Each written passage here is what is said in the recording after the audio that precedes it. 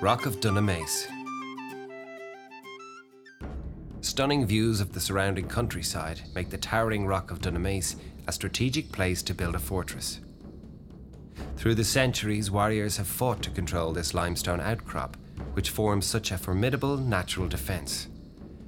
Many people believe that Dunamase appeared on a map of Ireland in the 2nd century AD, produced by Greek geographer Ptolemy. But the first known settlement on the rock was Donaghmore, an early Christian settlement that was pillaged in 842 by the Vikings. A small silver penny from the 9th century, which features the image of Egbert, King of Wessex, was found here during archaeological excavations in the 1990s. When the Anglo-Normans arrived in Ireland in the late 1100s, Dunamase became the most important Anglo-Norman fortification in Laois. It was part of the dowry of Aoife, who was the daughter of Diarmid MacMurrough. He was king of Leinster and made a deal with an Anglo-Norman knight called Strongbow. Aoife was given in marriage to Strongbow as part of that deal. Strongbow appointed another Anglo-Norman lord, Meiler Fitzhenry, to the region, and it was Fitzhenry who began the work to refortify the site and build a castle here. When Isabel, the daughter of Strongbow and Aoife, wed William Marshal, the Earl of Pembroke, Meiler was forced to hand over the castle and rebelled in fury. Marshal, who was referred to at the time as the greatest knight that ever lived, won the day and carried out further building on the rock when he lived there between 1208 and 1213. The castle was successfully held by Marshal's 5 sons before passing to the Mortimer family through Marshal's daughter, Eva, who passed the castle to her daughter Maud on her marriage to Roger Mortimer. All the Mortimer lands, including Dunamase, were forfeited to the crown in 1330.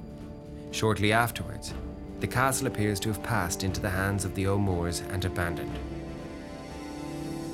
Local tradition has it that the castle was besieged and blown up by the Cromwellian generals Hewson and Reynolds in 1651. While there are no contemporary records of these events, it is certainly one plausible explanation for the ruinous state of the castle as we see it today. In 1795, Sir John Parnell, Chancellor of the Irish Parliament and great-grandfather of famed politician Charles Stewart Parnell, tried to develop a residence and banqueting hall at Dunamase. All the late medieval features such as windows and doors were taken from other ruins and added to the castle at this time. When Parnell died, his son allowed the buildings to fall into decay. Today the ruins on the Rock of Dunamase are managed by the state.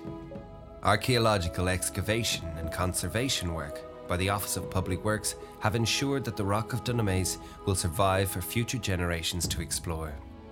For more details on the rock and its history, download the free audio guide from abartaaudioguides.com. From Dunamase, rejoin the N80 and head northwards towards Portarlington. At the first roundabout, take the 3rd exit, signposted M7. Continue on this road for about 1 kilometre. Then join the M7 motorway travelling towards Dublin. Travel on the motorway for 5 kilometres. Exit the motorway at junction 15 towards Mountmellick and Portarlington. At the next roundabout, take the first exit onto the OR455. After about 1 kilometre, take the second exit onto the OR422, signposted Emo. Follow signs for our next stop, Emo Court. When you're ready, please turn to the next track.